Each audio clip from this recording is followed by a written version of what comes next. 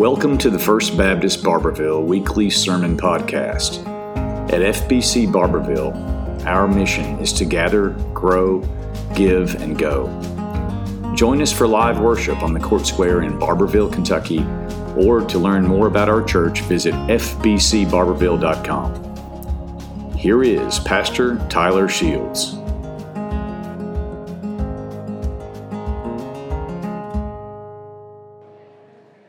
Bruce shared this morning during Brotherhood Breakfast, did a fantastic job just talking about their ministry there where they're at. And I couldn't help but notice a very proud dad sitting back there just kind of grinning ear to ear as he watched his son share. So tonight we're going to be having our Awana celebration, end of the year celebration here in the sanctuary. And Bruce and Anna will also be sharing as part of that. So I encourage you to come back out this evening and hear just a little bit more and also celebrate a very successful Awana year. So I want to just share something with you as a church family, and that is that our search for a student and discipleship pastor is going very, very well.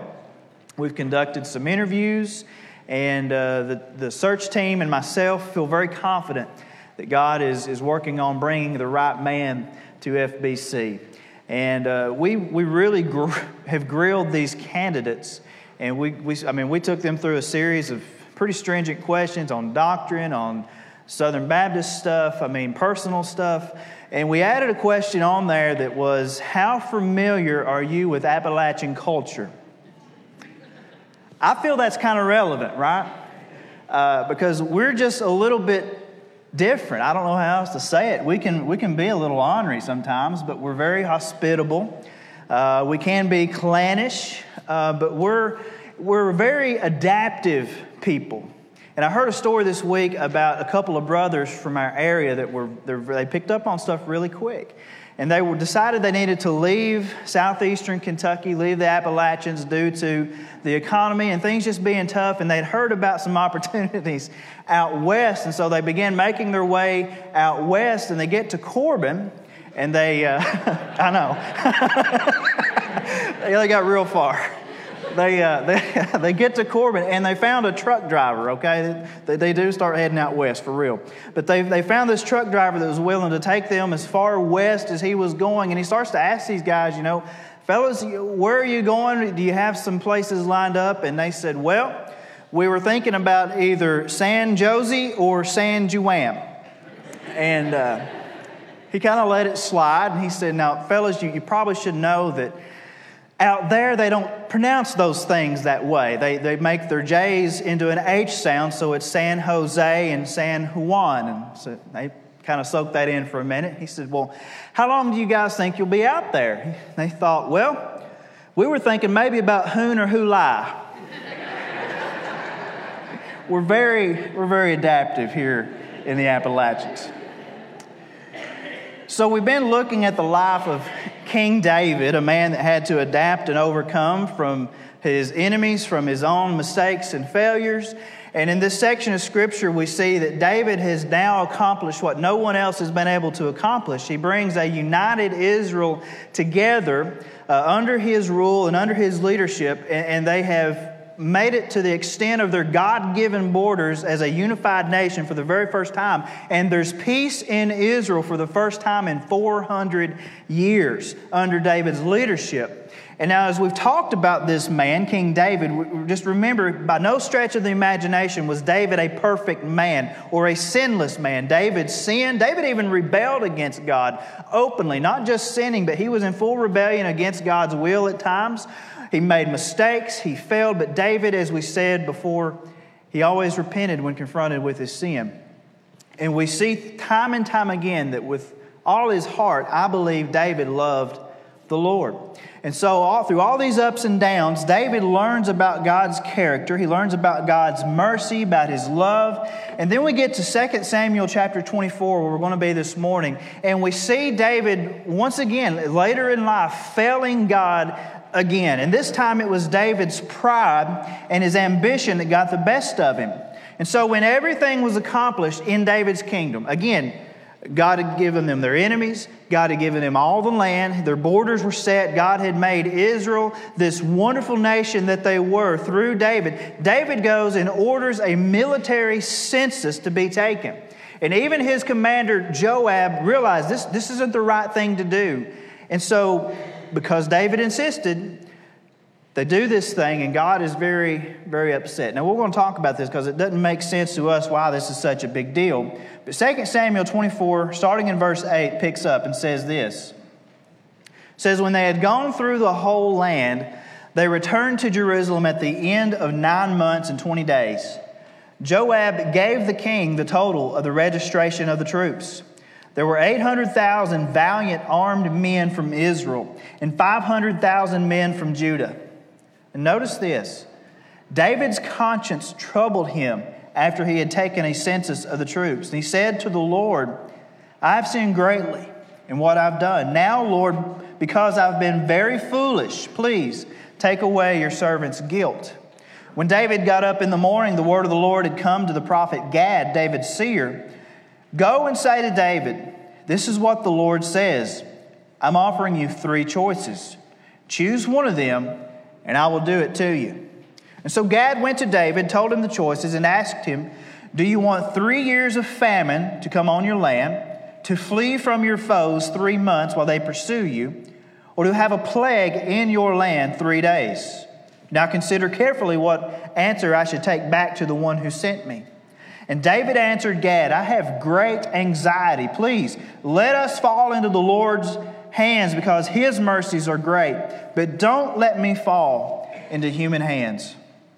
So the Lord sent a plague on Israel from that morning until the appointed time. And from Dan to Beersheba, 70,000 men died.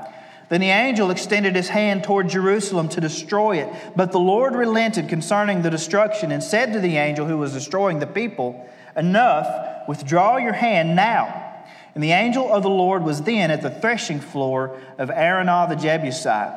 When David saw the angel striking the people, he said to the Lord, look, I'm the one who has sinned. I am the one who has done wrong. But these sheep, what have they done? Please, let your hand be against me and my father's family. And I want to add this verse in there as well. Verse 18 says, Gad came to David that day and said to him, go up and set up an altar to the Lord on the threshing floor of Araunah the Jebusite. Now, we're going to bring all this together, and it's going to make sense in a minute because this can be a confusing passage because on the surface, again, it's hard for us to see what the big deal is in taking a military census. What's so wrong about this? I mean, it's something we do in our nation all the time, and honestly, it seems like a pretty good idea to see how many people you got, how many fighting men you have. But back in the book of Numbers, a census was to be given to prepare an army for going in and conquering the promised land. A census was not only a way to count people, but could also be used as a military draft or a conscription. So all these years later, the land was now at peace under David's kingship and his leadership. So there was no need to enlist more troops to go to war. And furthermore, the nation had extended its borders as far as they needed to. They didn't need to go out and conquer other nations. And so in taking this census, David was showing, one, his pride, but also his ungodly ambition by placing his faith and his trust in a large standing army in a powerful nation rather than in God himself. And he was, in a sense, glorying in his ability to wage war and to defend the nation of Israel, 2 things which God himself had been doing for these people. And so while the act itself doesn't seem like that big a deal, taking this census, the motives behind it, the heart issues such as pride, such as selfishness, even a lack of faith, make it much worse than what it really was. And it's a kind of a wild story, right? David gets to choose the option for his own punishment. But at the heart of this story about David's failure, what do we see again? God's great mercy in the middle of all of it. There's 4 key takeaways this morning. The first one is this, is that great sin produces great shame. This is kind of a recurring theme that we see throughout Scripture. Again, on the surface, it doesn't seem like a big deal, but after this happens, the Bible says that David's conscience was troubled. I think this not only shows that this truly was a big deal, but it also shows how far David has come in his own spiritual walk with God, right? We look back over the course of David's life and we see many sins that seem bigger than this sin right here. And honestly, David doesn't feel real bad about them until somebody confronts him about them. Then he's like, oh my gosh, I've sinned, and I turn from that. But now he feels the guilt and the shame without being prompted by someone else. And I think that's characteristic of someone who's growing in their walk with God. Now, if we look back to 2 Samuel chapter 12, you don't have to turn there, but this is a story of Nathan the prophet confronting David over his sin with Bathsheba and his murdering of her husband Uriah. And the Bible says that Nathan approaches him and tells him what he's done, and David says very plainly, I have sinned against the Lord. And then Nathan tells David, no, it's okay, the Lord has taken away your sin. Now, at this point, without any prompting from anybody else, but his own conscience and the Holy Spirit, David tells not the prophet, but the Lord himself. He goes straight to God and he says, Lord, I have sinned greatly against you. And he asks God himself to take away his guilt or to take away his sin. I think David realizes what he's done, and he genuinely feels bad about that. He is shamed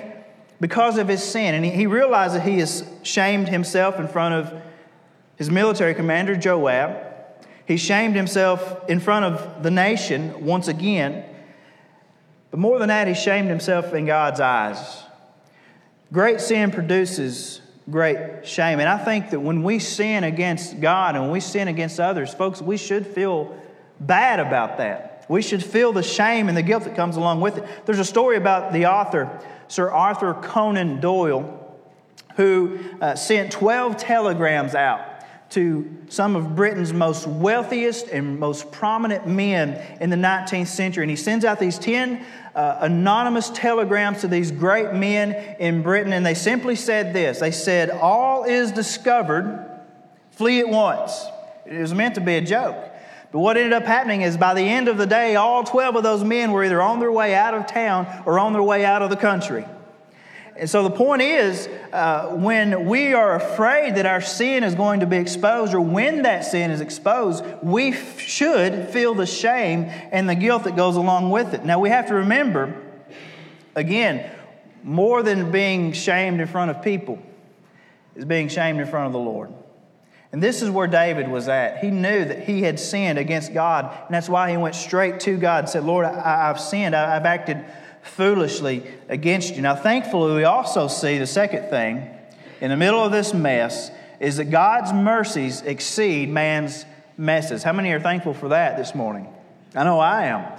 And so by this time in his life, David has experienced on several occasions what man can do to a man. The effects of man's sinfulness, the ruthlessness that comes along with jealousy and greed and pride, what an enemy can do to somebody. But he's also experienced the vast mercy and grace of a loving God. And in a very unique situation, David is now allowed to choose the punishment for his lapse of faith and his sin. How many would like to choose your own punishment when you sin against God? One honest kid in the room, man. It's not easy, though. Because notice, David's presented with three choices, the longer supposedly being less severe, the shorter being more severe. And the rabbis had this to say. They said, if I choose famine, the people will say that I chose something which will affect them and not me. For I shall be well supplied with food. If I choose war, they will say that the king is well protected. So let me choose pestilence, before which all are equal. And so David chooses the shortest one, I think not just because of its duration, but because as he says, I'd rather be in the hands of a merciful God than in the hands of man. Famine would put the nation at the mercy of the merchants. War would put them at the mercy of their enemies, but the plague would put them at the mercy of God. And so David has had to be at God's mercy time and time again throughout his life. He knows he deserves God's punishment, as he has in the past, but he also knows that God is a God of mercy. And God, for whatever reason, has shown David mercy and grace time and time again. And that's just part of God's character. What did God tell Moses? We were there not so long ago. He said, I will have mercy on whoever I will have mercy, and I will have compassion on whom I will have compassion. Even though he never deserved that, God was always merciful and compassionate to King David. And I think David was beginning to realize that. And we see this Throughout the Psalms, when David writes about God's mercy time and time again, for example, in Psalm 13:5, David says, I have trusted in thy mercy. My heart shall rejoice in thy salvation. In Psalm 23:6, he says, surely goodness and mercy shall follow me all the days of my life. In Psalm 86:5, he says, for you, Lord, are good and ready to forgive and abundant in mercy to all those who call upon you. In Psalm 25:6, he says, remember, Lord, thy tender mercies and thy loving kindness, for they have been ever of old. And the point is this, is no matter what mess you may find yourself in today, no matter how great the guilt or how great the shame or even how great the sin, understand that God's mercy exceeds all of that. The Bible says our God is rich in mercy because of His great love for us. Now, here's the hard truth that goes along with this, all right? Even though God is rich in mercy, and He's rich in grace, and He'll wipe away that sin, and it's as if, in God's eyes, it's as if that sin never happened, thank God. But we got to understand this. This is where it gets tough. We still got to face the music. And the third point is that bad choices have big consequences. I couldn't think of a better way to say that. I mean, that's just simple. Bad choices have big consequences. David's bad choice to sin against God leads to him having to choose the consequence for that sin. It's almost like having to go out and pick your own switch for mom and dad to whip you with. How many has had to do that before? A few hands, wow. It's never fun, is it?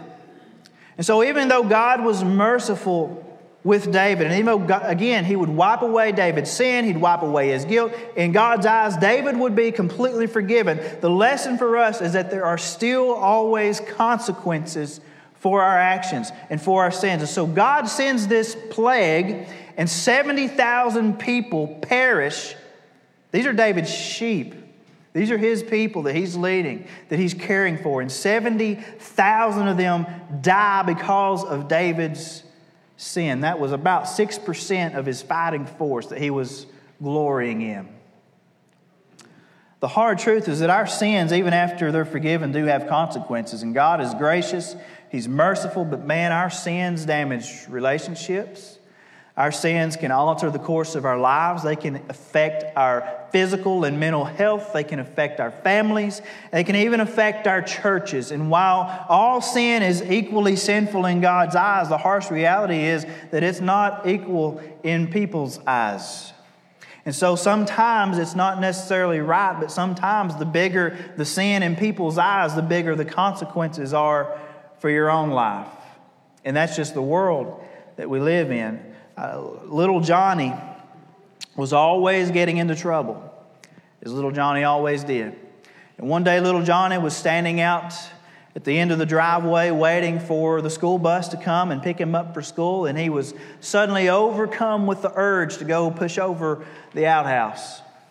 And so Johnny gives in to this urge, and he goes and he pushes the outhouse over into the weeds, and he gets on the school bus and goes to school just like nothing happened. And so little Johnny comes back home that afternoon from school, and his father's waiting for him there at the end of the driveway.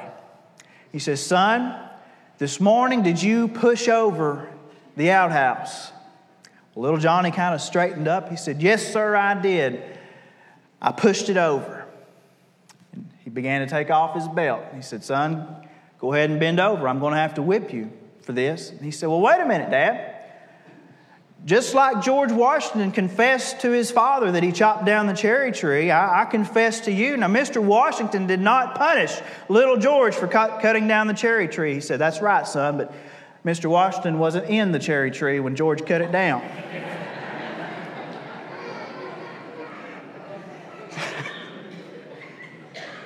You see, even though we may admit our sin, even though we may confess that sin to God, even though we may confess that sin to someone else and find the healing that James talks about for our hearts and for our minds, there are still consequences for those actions that will potentially play out for the rest of our lives. In a sense, that makes God's mercy appear even greater, Because God has every right as God to just take us and just wipe us out, to not demonstrate mercy, but He does. And not only does He show us mercy and not give us the punishment that we deserve, but He then pours His grace out upon us and gives us so much more than we ever deserved. And the final point is this morning, is that God's mercy is free, that it's not cheap.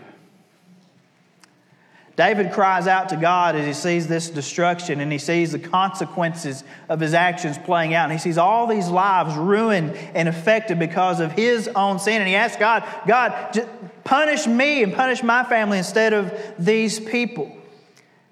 But sometimes it's not possible. Once it's done and you can't take it back. And this sin just wreaks havoc in our lives and in the lives of those around us. And the Bible says, though, that God did relent concerning the destruction. And He says that this angel that was doing all this was at a very specific place. Where does it say? It says he was at the threshing floor of Araunah the Jebusite. Sounds like a random place, a random person, right? But what we've got to realize is this angel was literally standing at the back door to Jerusalem, getting ready to just wipe David and everybody out in the capital city. But more than that, the prophet comes to David and tells him, David, you need to go down to this exact spot, the very spot where the angel was, and you need to build an altar to the Lord on the threshing floor of Araunah the Jebusite. And so David goes to this place. Really, it's a hilltop, if you will. And he goes there and he purchases this little piece of ground from Araunah, and he builds an altar to God on the threshing floor of Araunah the Jebusite. And the Bible says God stops the plague and He shows mercy to David and the nation. Now, here's what I want you to understand from this part of the story. Again, while God's mercy is free to us, it comes at no expense to us. God just pours it out on us time and time again, just like He did David and just like He did this rebellious people throughout the centuries. And while God, as the Bible says, is rich in mercy, it doesn't mean that because of its abundance that it's cheap or that it doesn't come at a cost, even though it costs us nothing. So David would purchase this piece of ground and he would build this altar. And what we've got to understand about this particular piece of ground that David bought is that, and folks, this is why we're going through the Word together. This is why you got to read it and study it and figure out what all these places are about. They're not in there out of coincidence. It all ties together. This particular piece of ground, this threshing floor of Araunah the Jebusite, some random person it seems, it's actually the tip top of what we've called Mount Moriah. It's the tip top of the place where years before David and even before Moses, that Abraham led his son Isaac up on top of this mountain on what would become the threshing floor of Araunah the Jebusite. And he built an altar to the Lord, and he laid his son on that altar as a sacrifice to God. And we went through this story not too long ago, right? And God, in His mercy and in His grace, provided a sacrificial lamb to take Isaac's place on that altar. And then now, years later, we see David buying this piece of ground back to build an altar to the Lord because of his sin. And what we'll read about a little bit later on is how David's son Solomon would come and he'd build the temple in Jerusalem on this spot. And countless animals would shed their blood for the sins of the people throughout all the years. And eventually it's the same place where Jesus Himself would stand and would teach about God's coming kingdom. And then when He died on the cross, this is the spot where the veil of the temple was torn in two, showing that what Christ had done in God's mercy would be enough to allow us to be forgiven for all of our sins. You cannot make up all the details that are in your Bible that all tell about our sinfulness, God's graciousness, and His faithfulness to provide for us a Savior to take away our sins.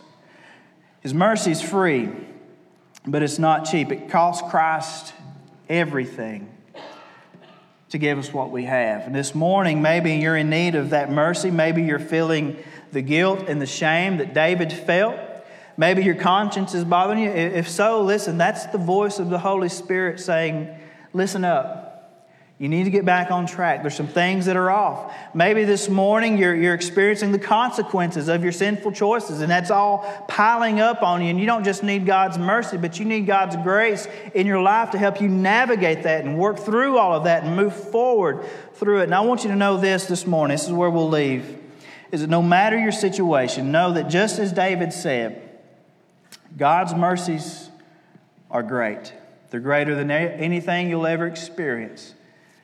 And they're also free for you this morning. You stand together as we close in prayer. Father, I thank you this morning for your word. And we read your word and we're studying it. God, we're trying to be so faithful with your word as a church. And it's so easy to skip through these stories like this that they're hard to understand. We can't make application or sense out of them. But God, throughout every single detail, we see the scarlet thread of redemption from Genesis to Revelation as you have worked from eternity past, Lord, to provide us a means of salvation. And God, this morning we thank you for sending your Son Jesus to die for our sins, that we could be forgiven. Thank you, Lord, for your mercy. Thank you for your grace that you give us so freely when we don't deserve it. And God, this morning, if there's someone that's been wrestling with the weight of their sin, if their conscience has been bothering them, God, if they just need prayer this morning, God, I pray that you give them the courage to take that step closer to you. God, we thank you for loving us so much. In Jesus' name, amen. This morning, if there's a decision that you need to make, whether it be salvation or if you need to follow Miss Shelby's example and get into the waters of baptism, why don't you come and share that with us this morning? Or if you just need to come to the altar and pray, Thanks for listening to the weekly sermon podcast. Please subscribe, but also join us live in person on the Court Square in Barbourville, or find us on YouTube by searching FBC Barbourville, on Instagram at first_Baptist_Barbourville, on Twitter at BarbourvilleFBC, or on our Facebook page, First Baptist Barbourville.